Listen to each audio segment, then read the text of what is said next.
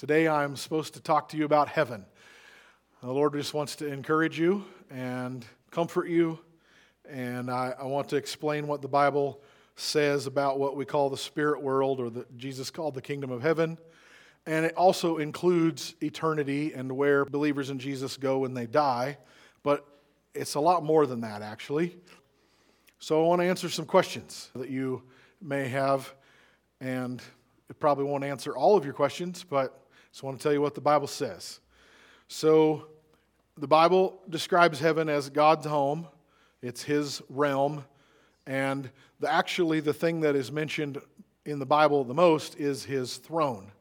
The throne of God, the authority and government of God seem to be the center of the universe.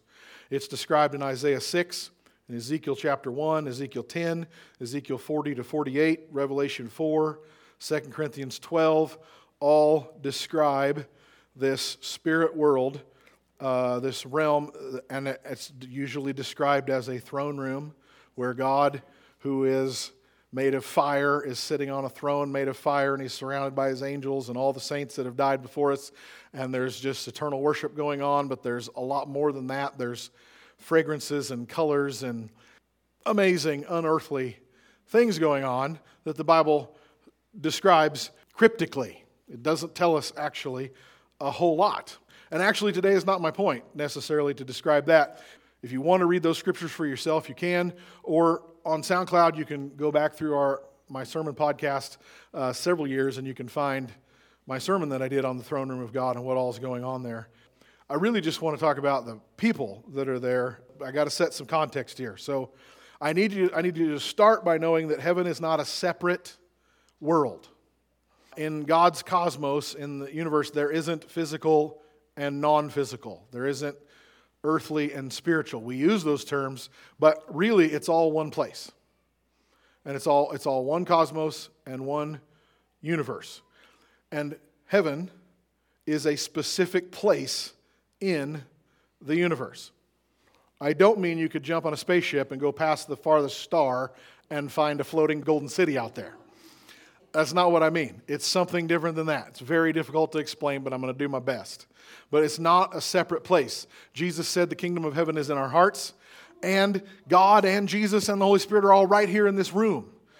And the Bible says that Jesus fills all in all. The entire creation is full of heaven, of Jesus. The spirit world is not separate world from the physical world. Jesus fills everything. And the Bible says if you went out to the farthest reaches of the earth or to the farthest star, there is God. And He fills everything in an enormous sense, but He also fills everything in a microscopic sense. If you shrunk yourself down to ride on an electron, there is God. He's there too. He's infinite in both directions. And it's all one. It's all one world. There is a place, though, in that world that is eternity. And the Bible in Revelation describes God's mountain and His city as a city called the New Jerusalem. And it's a 1,400 square mile pyramid that comes down to earth. And God lives on earth in this place. It has walls. It has foundations of gemstones. Each gate is a pearl. That's where we get the phrase, the pearly gates. This walled city has gigantic pearls as gates, and it's a place. It has a boundary, and God is there. And God is everywhere, but He's specifically in that place. So where is that place? Because you couldn't get on a spaceship and go out and travel around and find it. It isn't in our three-dimensional world. This is extremely difficult concept to explain, but I'm going to do my best. I have a mathematic science explanation for you, and I have a fable to help you understand this. And let's go with math and science first. All right, so we live in a three-dimensional world. We can measure things this way, and this way, and this way. X, Y, and Z axis. Remember high school geometry. All right, with three dimensions: length, width, and depth, or height. And those are our three dimensions. And we can understand, minutely, we can understand how time is a fourth dimension. Because we're moving through our three dimensions over a course of time. And actually, it's a whole new sermon. I would have so much fun telling you how time is actually physical, but I can't get into that.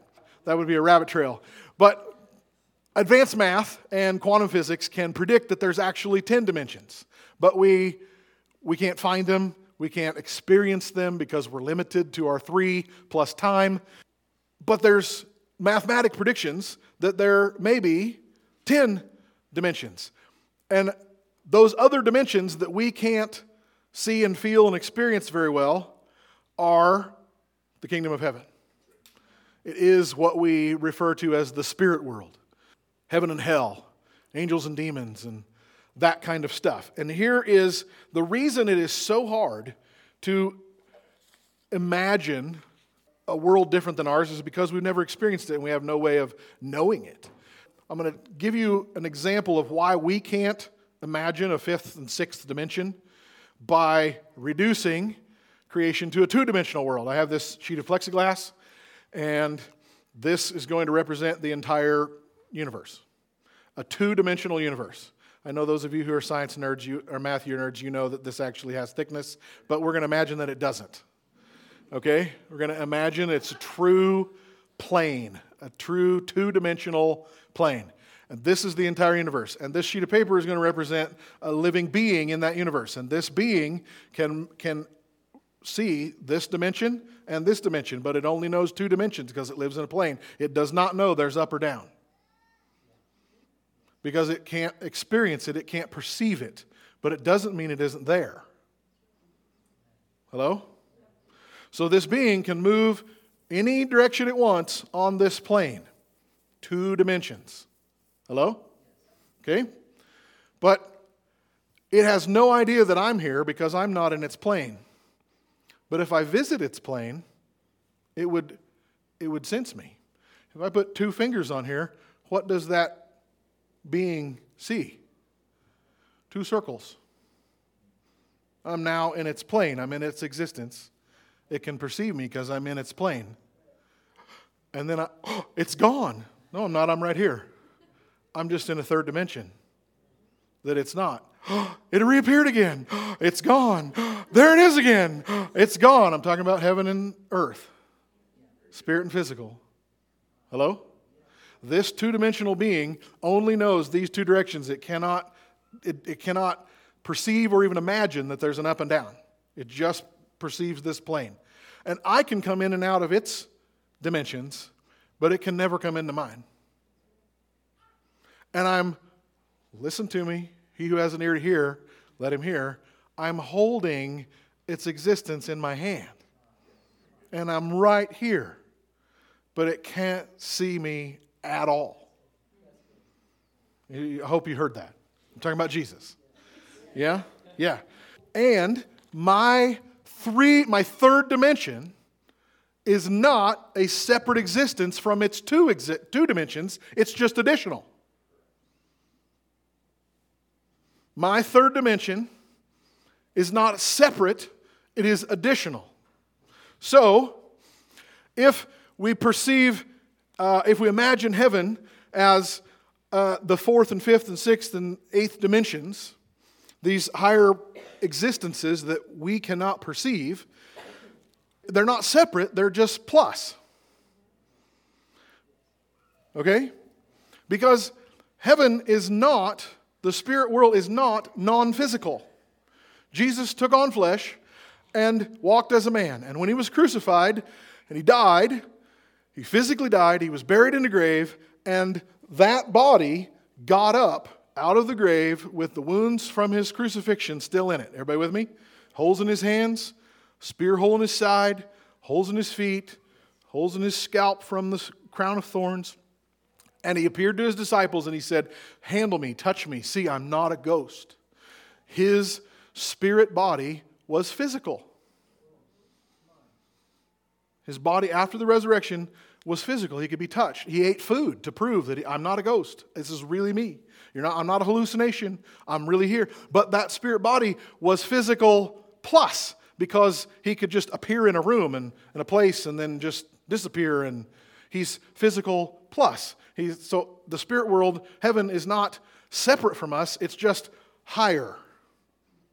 It's in us and on top of us. Angels in the Old Testament were very physical. There were 3 angels that ate with Abraham and Sarah. There were the angel that appeared to Samson's parents was physically there. In the New Testament, an angel physically turns the lock in a jail cell door, and when Peter's in jail, opens the door, Peter's asleep, and he pokes him. The angel is physical, but physical plus. 3 dimensions plus. Yes? And then disappears. He went out of our 3 dimensions. Everybody with me? All right, so that's a mathematical or a scientific way of viewing what we call the spirit world or what heaven is like and why miracles occur, where that power is and where God is He's in us, He's under us, He's through us, not separate, but just plus, higher. All right, so for those of you who are still skeptical and having a hard time imagining it, let me give you a fable. And those of you who've been around, you've heard this before. It's the best way I've been able to come up to explain this so far. A fable about how we in our limited experience and the impossibility of entering the spirit world without dying, how that might be. There are fish deep in the ocean, out in the center of the Pacific or the Atlantic, who the fish have never even been to the surface. The fish that live in the dark, down deep, like 80% of the ocean's life, maybe like 90%, lives even below the level of light. They live in the dark. You've seen the nature shows, the really spooky, creepy things that live in the bottom of the ocean and ugly stuff. Anyway, but those fish that live in the deep, those fish that live out there, they have heard rumors from the other fish that there is a completely separate, different world called land, where there are creatures and activity and beings that don't breathe water. And they're like, no way, I've never seen land. And there's absolutely nothing that doesn't breathe water. Come on, I'm talking about heaven and earth. I'm talking about you and the Spirit. And these fish that have never experienced anything else but their own aimless wandering around in the ocean. Like, no way. But there's tuna and marlin out there who will tell them, no, there's something because we've seen boats. They're not fish and they're not birds and we don't understand what they are. They're kind of dangerous because they want to catch us and eat us. But we don't know where they come from. We don't know where they go. But there's something out there that's not from our world. Come on. There's something out there, and we don't know exactly what it is, but Finding Nemo, he touched the butt. There's a fish out there that's touched the butt. Sorry if you don't know what I mean. And then there's whales and dolphins who can say, you know what? We've seen it. When we jump out of the water, we see this thing, this place, this mystery called land. It's really there. We can't know it. We can't experience it. We don't know anything about it, but we can see it. It's there. Come on, I'm telling you, I'm talking to you about people who claim they've seen something, but they don't know what they saw. Like, there's something there that's not our world. But guess what? It's all one planet. It's all one place. But there's completely different environments in one place. And the fish cannot imagine our existence in the same way we cannot imagine the spirit world accurately at all without this. Hello? Okay, so the whales and the dolphins are like, we've seen it. There's strange things there. We don't know anything about it, but it's definitely there. And there's a place, there's an end to our world. There's an edge. We've heard it's called a beach. There's an end to our world and a beginning of another. But if we go there, we would die. But if they come here, they would die. It's a mystery. And then there's salmon and steelhead, the fish that are born in our rivers that go to the ocean. And when they get to the ocean, they can tell the whales and the dolphins and the tuna and the marlin and all, they're like, we've been there. We were born there, actually, and we're from land. But the land has water in it, and we swim down these tiny little ribbons of water, and we see city lights and dams and bridges and cars and humans. We've been there. Come on, that's the prophets that have seen the visions and had experiences, and they don't know what they see, but they've seen it because they've been there. The steelhead and the salmon can say, no, it's really real. And it's not our world, but it's there. And then the sea lions and the birds can say, yeah, we live in both worlds all the time. Actually, the birds live in three: land and water and air. So, just don't be too quick to be skeptical or doubtful just because you haven't experienced something. Because there's a lot of testimonies here, and there's a lot of thousands, millions of testimonies since then that the spirit world is real. Jesus Christ is alive. That God is real. Heaven is real. Many, many people, lots of different experiences. And just because it makes absolutely no sense in our three-dimensional world doesn't mean it doesn't exist. And it's not separate. It's all one. Just different environments. Somehow it's up, but it doesn't mean physically up. Jesus did go physically up into the sky after he resurrected and he went to heaven. Paul says, I was caught up into the third heaven. The New Jerusalem comes down from heaven. But if we imagine that as a physical up and down, that limits God to three dimensions. He's not coming up and down physically, he's coming up and down in dimension. Heaven's on the 10th plane and he's coming down to our third so that we can experience him. That was Jesus taking on flesh. So what is there? What's there? Well, it's God's home, and it's his throne from where he rules all creation. And there's Jesus seated beside him, and there's millions of angels, billions of angels actually. The Bible word is myriads, which is goes back to a Latin word that means a million times a million, which is billions. Billions of angels that are worshiping God full time, screaming so loud about his holiness that it shakes the universe. And all of the believers in Christ who've died before us are there. The Bible says there's a heavenly temple that is God showed to Moses, and Moses then used it as a model for the tabernacle, and Solomon used it as a model for the temple. But there's no building there. The temple that Revelation and Isaiah and Ezekiel describe is not a physical building. It's a dome like a rainbow, and John doesn't even have words to describe what he saw. He said there's something like an emerald, and there's something like gold, and there's something like a crystal sea, and there's something like a rainbow, and I just don't have any words for it. It's so beautiful and amazing.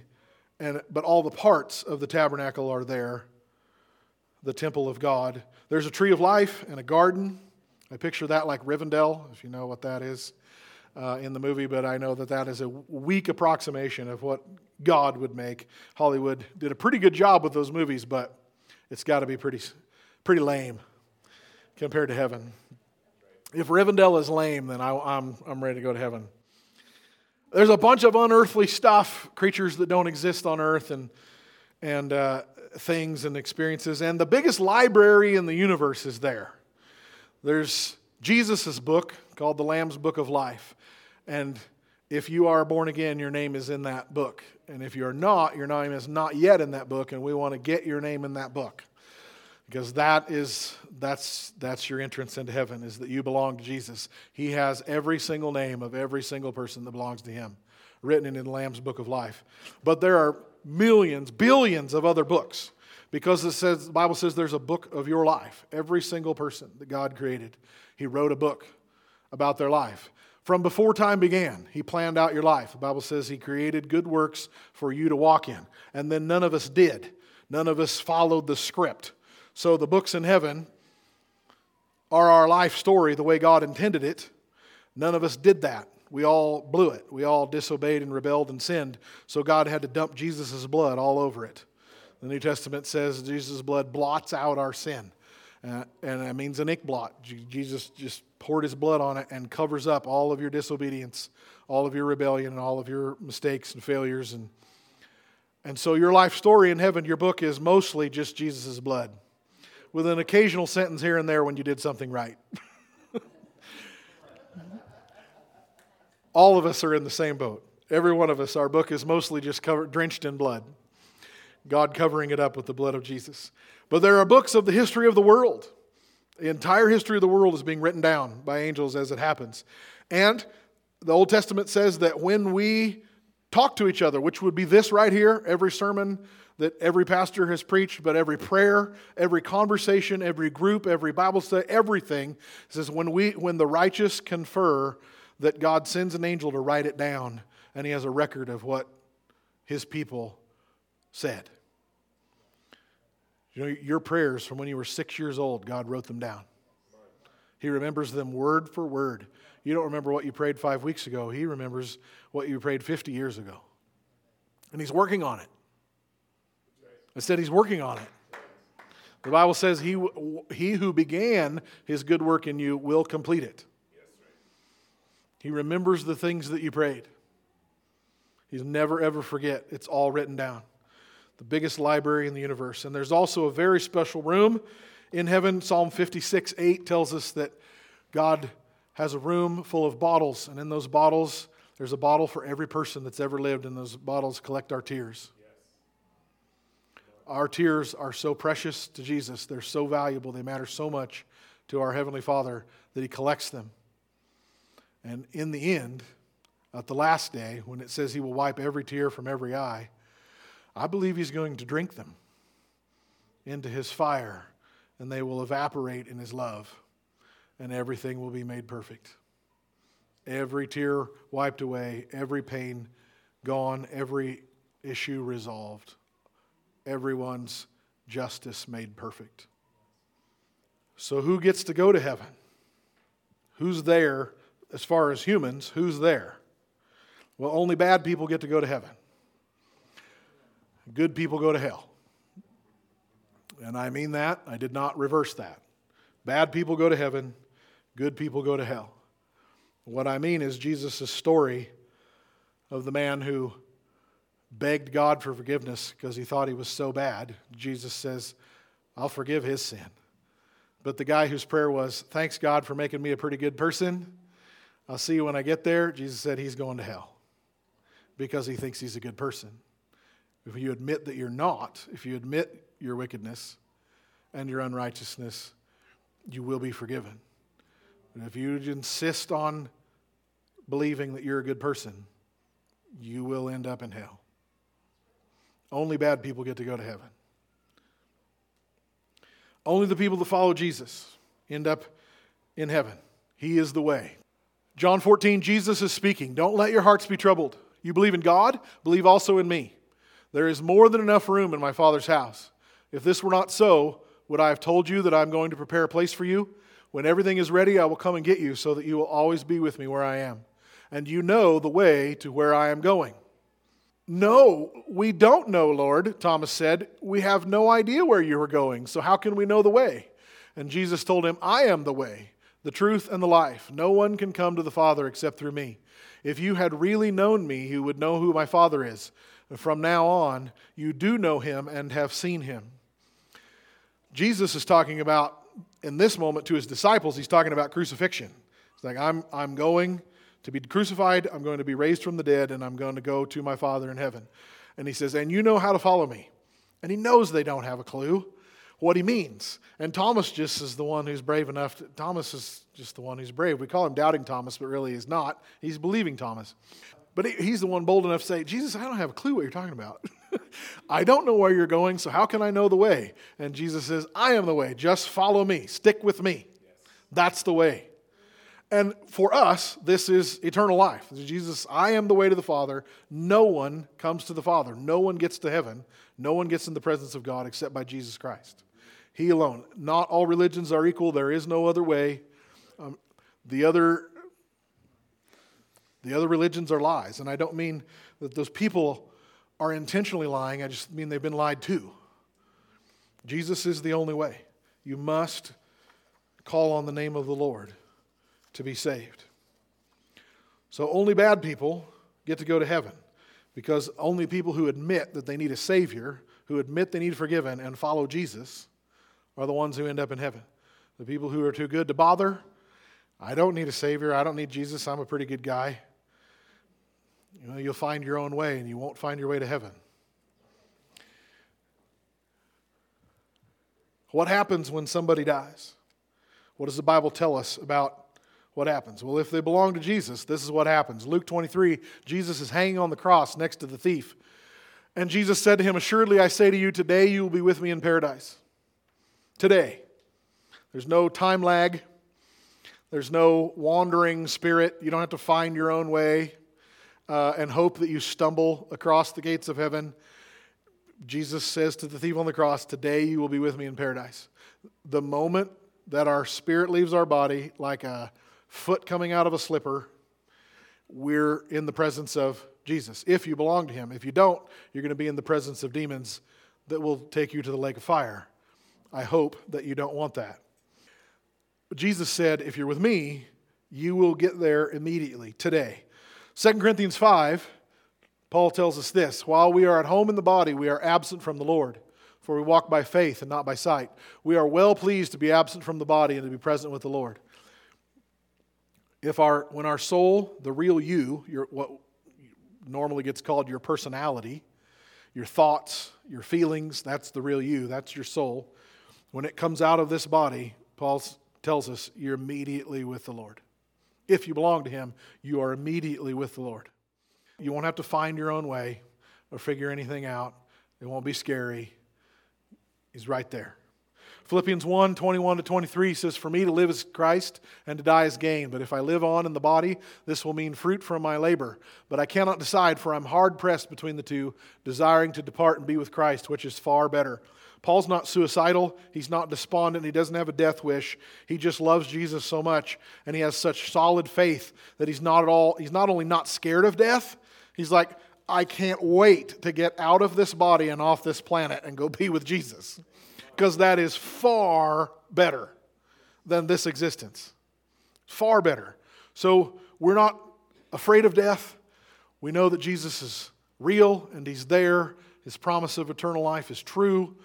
And the death has nothing to be afraid. The Romans thought that the first century Christians were crazy because they would take it at a funeral, they would take the casket, and as they would travel down the street to the cemetery, they would dance and sing. They would celebrate that death is a graduation, it's a promotion, it's glory to go be with Jesus. Do babies and children go to heaven? Yes, absolutely, 100%.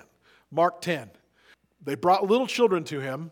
Another gospel says it's the parents of these children bring their kids to Jesus for a blessing, that He might bless them. But the disciples rebuked those who brought Him. But when Jesus saw it, He was greatly displeased. Greatly displeased is actually a hilarious translation of what the Greek says. Jesus was furious that they wouldn't let the kids come to Him. It's like, don't you dare tell them that I'm too important to bless their kids. Jesus loves little kids. And the word means toddlers. Children, little children, 3, 4, and under. He said, He was greatly displeased, and He said, "You let the little children come to me, and do not forbid them, for such is the kingdom of God." Okay, right there, Jesus just flipped the script. He's no longer just talking about the kids that are with Him right then. He says, heaven is full of kids. You see it? Heaven is full of kids. Such is the kingdom of God. Assuredly, I say to you, whoever does not receive the kingdom of God as a little child will by no means enter it. And so He just changed it again, and now He tells us, if you want to be saved, if you want eternal life, you have to become childlike, meaning innocent and soft-hearted and kind. And we all know kids are full of sin and wickedness too, but they're innocent. They don't know it. They're not aware of it when they're really little. Jesus said you have to become like a little child. That verse is pretty famous, but that's not what He said in the previous sentence. He said, "Let the little children come to me, for such is the kingdom of God." The kingdom of God is full of children. That's an eternal statement. So every aborted baby, every miscarriage, every infant death, every one of those souls is in heaven, without question. It's because they're innocent. In the Old Testament, God uses 2 phrases about people's innocence. He said, before they're old enough or before they're wise enough to know their right hand from their left. Really little kids don't know that. And God is talking about their awareness of sin. but they don't know their right hand from their left. That's what he says of the people of Nineveh. He's talking about adults when he's chewing out Jonah. But God says of the adults, they're just little children. They don't know their right hand from their left, morally. Well, that's America. The other phrase God uses is before they're old enough to choose the right and reject the wrong. There does come a time in the development of your child where when they're 2 and 3, they're not aware of sin and guilt, and they're doing plenty of wrong, but they don't know it. Even when they're choosing it, they're not really eternally aware, but somewhere about 9 or 10 or 12 years old, their heart gets turned on toward things of accountability and God and the fear of the Lord and justice. And I don't know what that age is, but God's very clear that we're not judged for what we don't know. Jesus prayed that on the cross. Father, forgive them, they don't know what they're doing. It's an eternal statement to all of humanity. In the Old Testament, God says that he will save the mentally retarded man, meaning like Down syndrome, autism, severe cerebral palsy, the people who are not able to interact and understand the gospel. They're not going to hell. We're all born in sin, but those people are innocent of guilt because they don't know what they're doing. They don't know enough to choose the right and reject the wrong. God is very, very merciful. Very merciful. He took them up in his arms and he laid his hands on them and he blessed them. You can be totally assured that if you've lost a child or someone you love has, that child is with Jesus. Absolutely. So what kind of existence do people have when they get to heaven? Well, again, using the Bible as our sole definition, they did not become fat babies with 6-inch long wings floating on clouds playing harps. They aren't little cupids. They didn't sprout wings. The people who are there are not in mindless, empty worship. I've told you who've been around a lot before that when I was a kid growing up in church, I wasn't sure I wanted to go to heaven because it sounded really boring. Because my picture of heaven was something like Muslim prayer, where for eternity we're all just on our knees going, oh Jesus, oh Jesus, oh Jesus. And that doesn't sound fun. I mean, at 6-year-old me and 12-year-old me and 18-year-old me never would have said that. I would not dare to have admitted it because I don't want to go to hell. But heaven did not sound very interesting, and because church was not very interesting. I liked the Bible stories. I loved Bible stories as a kid, but I had the hymn book memorized. I could sing every song with my eyes closed. Sarah grew up in the same kind of church, and but I don't know. I just didn't want to do that for eternity. Whatever is there is passionately interesting. We're more alive there than we are here. You won't regret it. I guarantee you that. And hell is not a party either. It isn't an AC/DC concert. You don't want to go there. Heaven is not an all-inclusive spa resort. It is not an all-you-can-eat buffet. If you haven't seen Wall-E, you need to watch that and see what happens when life is an all-you-can-eat buffet, where you don't have to do anything. There will be purpose, and there is accomplishment, and there is meaning. It's not just eternal boredom. But the Bible actually doesn't say very much to us about what the afterlife is like, except that the word sleeping is used over and over again.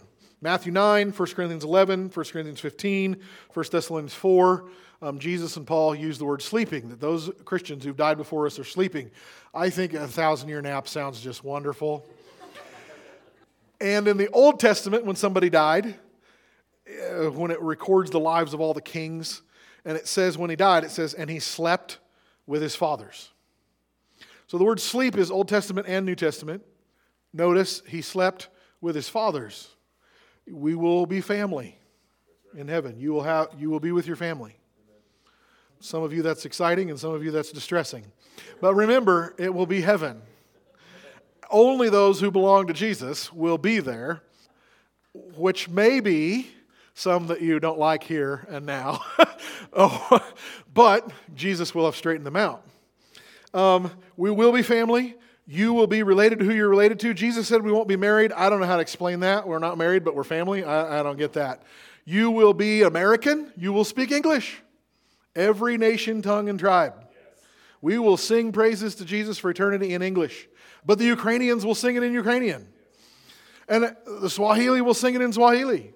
And we will all love each other and be more one than we've ever been as the entirety of humanity, but we will also be more distinct individually than we've ever been, because now we try to minimize that and hide it because I don't want to stick out. And we're told that it's bad to notice differences in race and ethnicity and language, and we don't want to talk about all that. And like, Jesus is all into it because he made you to be who you are, and you're totally an individual, but you're totally, and in heaven we'll all be totally one, and we will all love each other, and we won't be confused. The languages won't be confused, but every language will be spoken. And it will be family, and you will be who you are, just perfected, but you will be who you are. The sleeping part is interesting because they're not asleep. Jesus told us that they're conscious. They know us. They remember their own life. They're watching. They're praying. People in heaven and hell are praying. Get that from this story. Luke chapter 16. Jesus is telling this story. There was a certain rich man who was clothed in purple and fine linen and fared sumptuously. That means he ate really well. Fared sumptuously every day, and there was a certain beggar named Lazarus, full of sores, who was laid at his gate, desiring to be fed with the crumbs which fell from the rich man's table. Moreover, the dogs came and licked his sores. And so it was that the beggar died and was carried away by the angels to Abraham's bosom. The rich man also died and was buried, and being in torment in Hades, he lifted up his eyes and saw Abraham afar off and Lazarus in his bosom. And he cried and said, Father Abraham, have mercy on me. Send Lazarus that he may dip the tip of his finger in water and cool my tongue, for I am tormented in this flame. But Abraham said, Son, remember that in your lifetime you received good things, and likewise Lazarus received evil things. But now he is comforted and you are tormented. He is comforted. That's what I want to bring out to you, that your loved ones who've died and gone on before you, if they belong to Jesus, they are in total comfort and in peace. They're in peace. They're comforted. But the people in hell are tormented. And besides all this, between us and you there is a great gulf fixed, so that those who want to pass from here to you cannot, nor can those from there pass to us. And he said, I beg you therefore, Father, that you would send him to my father's house, for I have 5 brothers, that he may testify to them, lest they also come to this place of torment. You see, he's praying for his unsaved brothers, his wicked family. The people in hell are crying out for somebody to save their unsaved family. They know they're not dead. They know they're not saved. They know they don't want them to join them in the lake of fire. Although this isn't exactly sleeping. There's consciousness. There's awakeness. And Abraham said to him, they have Moses and the prophets. Let them hear them. And he said, no, Father Abraham, but if one goes to them from the dead, they will repent. And he said to him, if they did not hear Moses and the prophets, neither will they be persuaded, though one rise from the dead. And Jesus is talking about himself there as he tells that story. So the Bible says that people who've died are sleeping, but then we see in this story, both Lazarus and the rich man remember their life, they're conscious, they're talking, alert. And then in Hebrews 11, we get this list of all the heroes of faith that have gone before us in Scripture. And then Hebrews 12:1 says, since we are surrounded by such a great cloud of witnesses, they're watching us. I don't think that means your great-grandpa sees you in the shower. But they're aware of something. They're aware of something. Cheering us on. They're praying for us. They're worshiping the Lord. But they're alert. They see. They remember their own life. They remember the people they loved. And they're praying for those people. And calling out to the Lord. And likewise, people in hell from this story. So what does it mean if the Bible says they're sleeping? Well, what I think that means is that the people who've died, when the Bible says they're sleeping, it's some sort of, they're not as conscious as we're all going to be when it's all done. The people in heaven are not yet perfected, because Hebrews 12 tells us that. They can't be saved apart from us. So nothing's going to be perfect. Even in heaven, nothing is perfect yet until everything is done. Until Jesus returns and everyone is there. That's all Hebrews 12. Don't have time to go into that. But they're sleeping in that they're resting. They're at perfect peace and perfect rest. But they're just not as conscious of everything as they're going to be when it's all over. So let's talk about heaven. Heaven is not perfect yet. Number one, because you're not there. And God is desperate for you to get there. So it's not perfect yet. It's not complete. It's not as good as it's going to be, because God doesn't have all his children there yet. Yes? And There are people still praying in heaven because God has not yet judged the world and brought justice in every case. Let's go to Revelation chapter 6.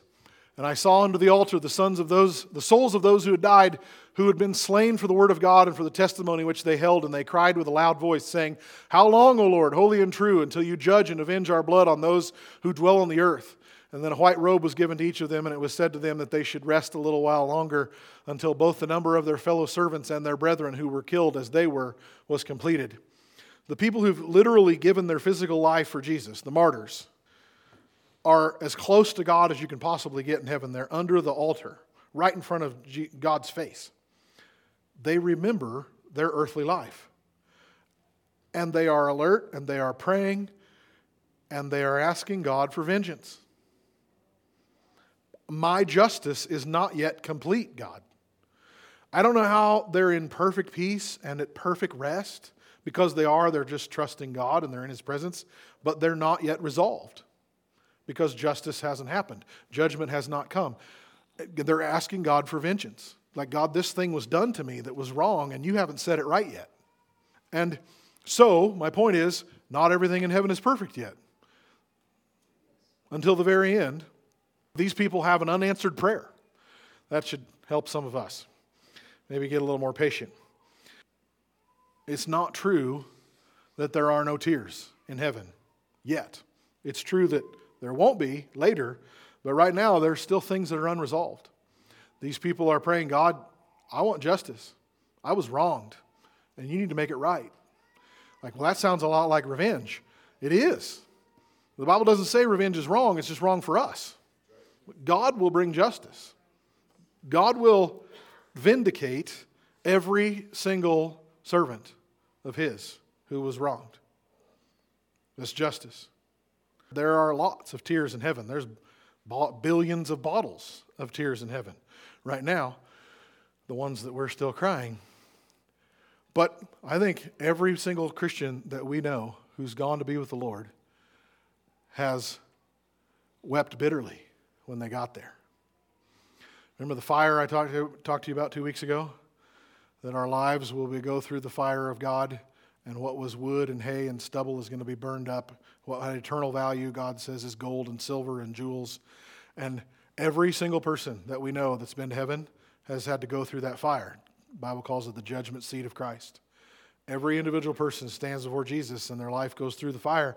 And Jesus says, all right, whatever you did that was purely earthly, it's worthless here. And it burns up. Whatever you did was eternal, in true love, in real forgiveness, in real worship and obedience to God. That's eternal value that will live through the fire. That's gold and silver and jewels. And every single person that we know who's gone to heaven has had their life go through that fire. And I think they've all, guaranteed, maybe except like Corrie ten Boom and the Apostle Paul, everyone experienced unimaginable regret. Bitter tears when they see how much trash is burned up out of their life. I wasted so much time. I spent so much money on myself. I lived for myself. I did not do things of eternal value very often. And I think that there was great wailing and gnashing of teeth. And Jesus is not unloving. He's not unforgiving. But He's going to say, okay, we're going to have an honest look at who you really are and how you really behaved and what you really did and didn't do. And I'm going to put your life in the fire, and everything that's worthless is going to burn up. And He's going to put 100% of your life through the fire, and maybe 2% will come out. And I think there's great wailing and gnashing of teeth when I will see for the very first time my true and naked self and how worthless of stuff I lived for and wasted my time and my money and my thoughts and my feelings and my ambitions and the things that I thought I needed to accomplish and the things I wanted other people to do. And I will see my hideous, grotesque nakedness in front of His glory and purity. And I will know for the very first time how much He loves me. Because He knew that all along. I was just full of justifications and excuses and self-righteousness and thinking I'm a pretty good person and I'm living for God and I'm a good Christian and He'll burn all that away. And I think I will fall on my face and scream like I've never screamed before in regret. And then he will touch me and wash it all away and pull me up and look me in the eye and say, I love you, good and faithful servant.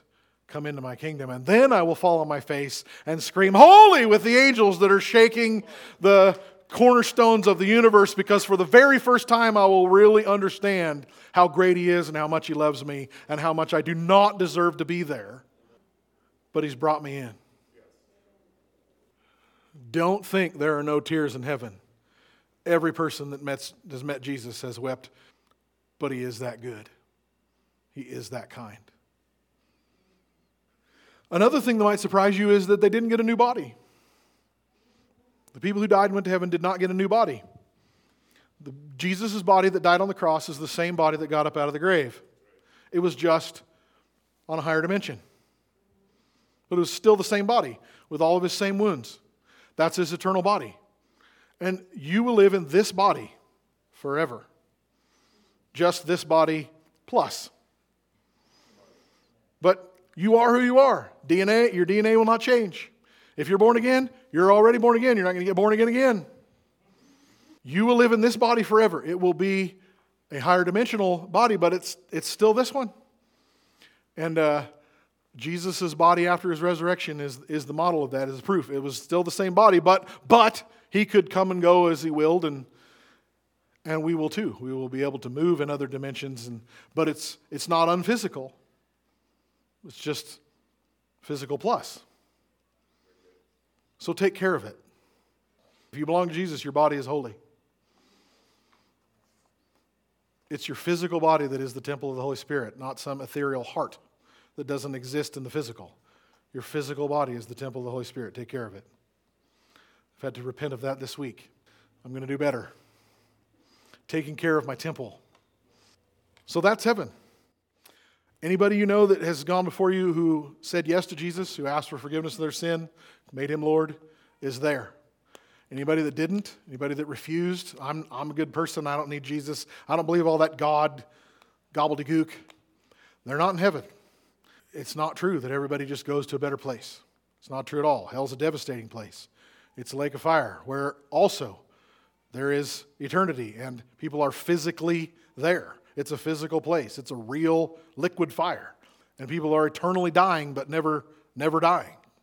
Not because God is a torturous God, but because they chose not to live in his presence. They made the decision, no, I don't want him. That's what makes hell, is God's not there.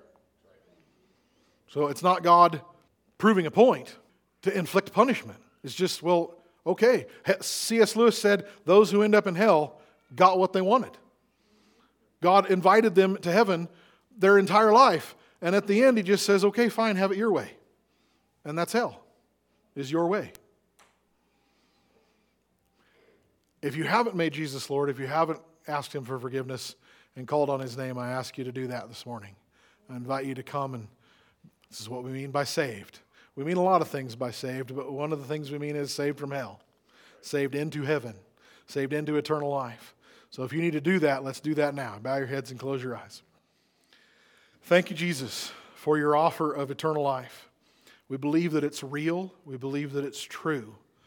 That your word is right and true and the only real description of what is the afterlife, what is eternity. Lord, we believe that you have the keys of death and hell and that you rule eternity because you proved it. You were dead for 3 days and you rose from the dead, and you're the only man who's been victorious over death. So we trust you and we believe that you are the way and the truth and the life. No one comes to God except through you.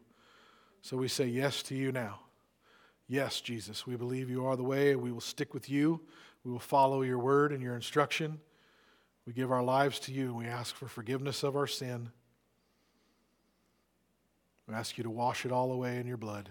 Thank you for paying the price for our salvation, for our eternal life.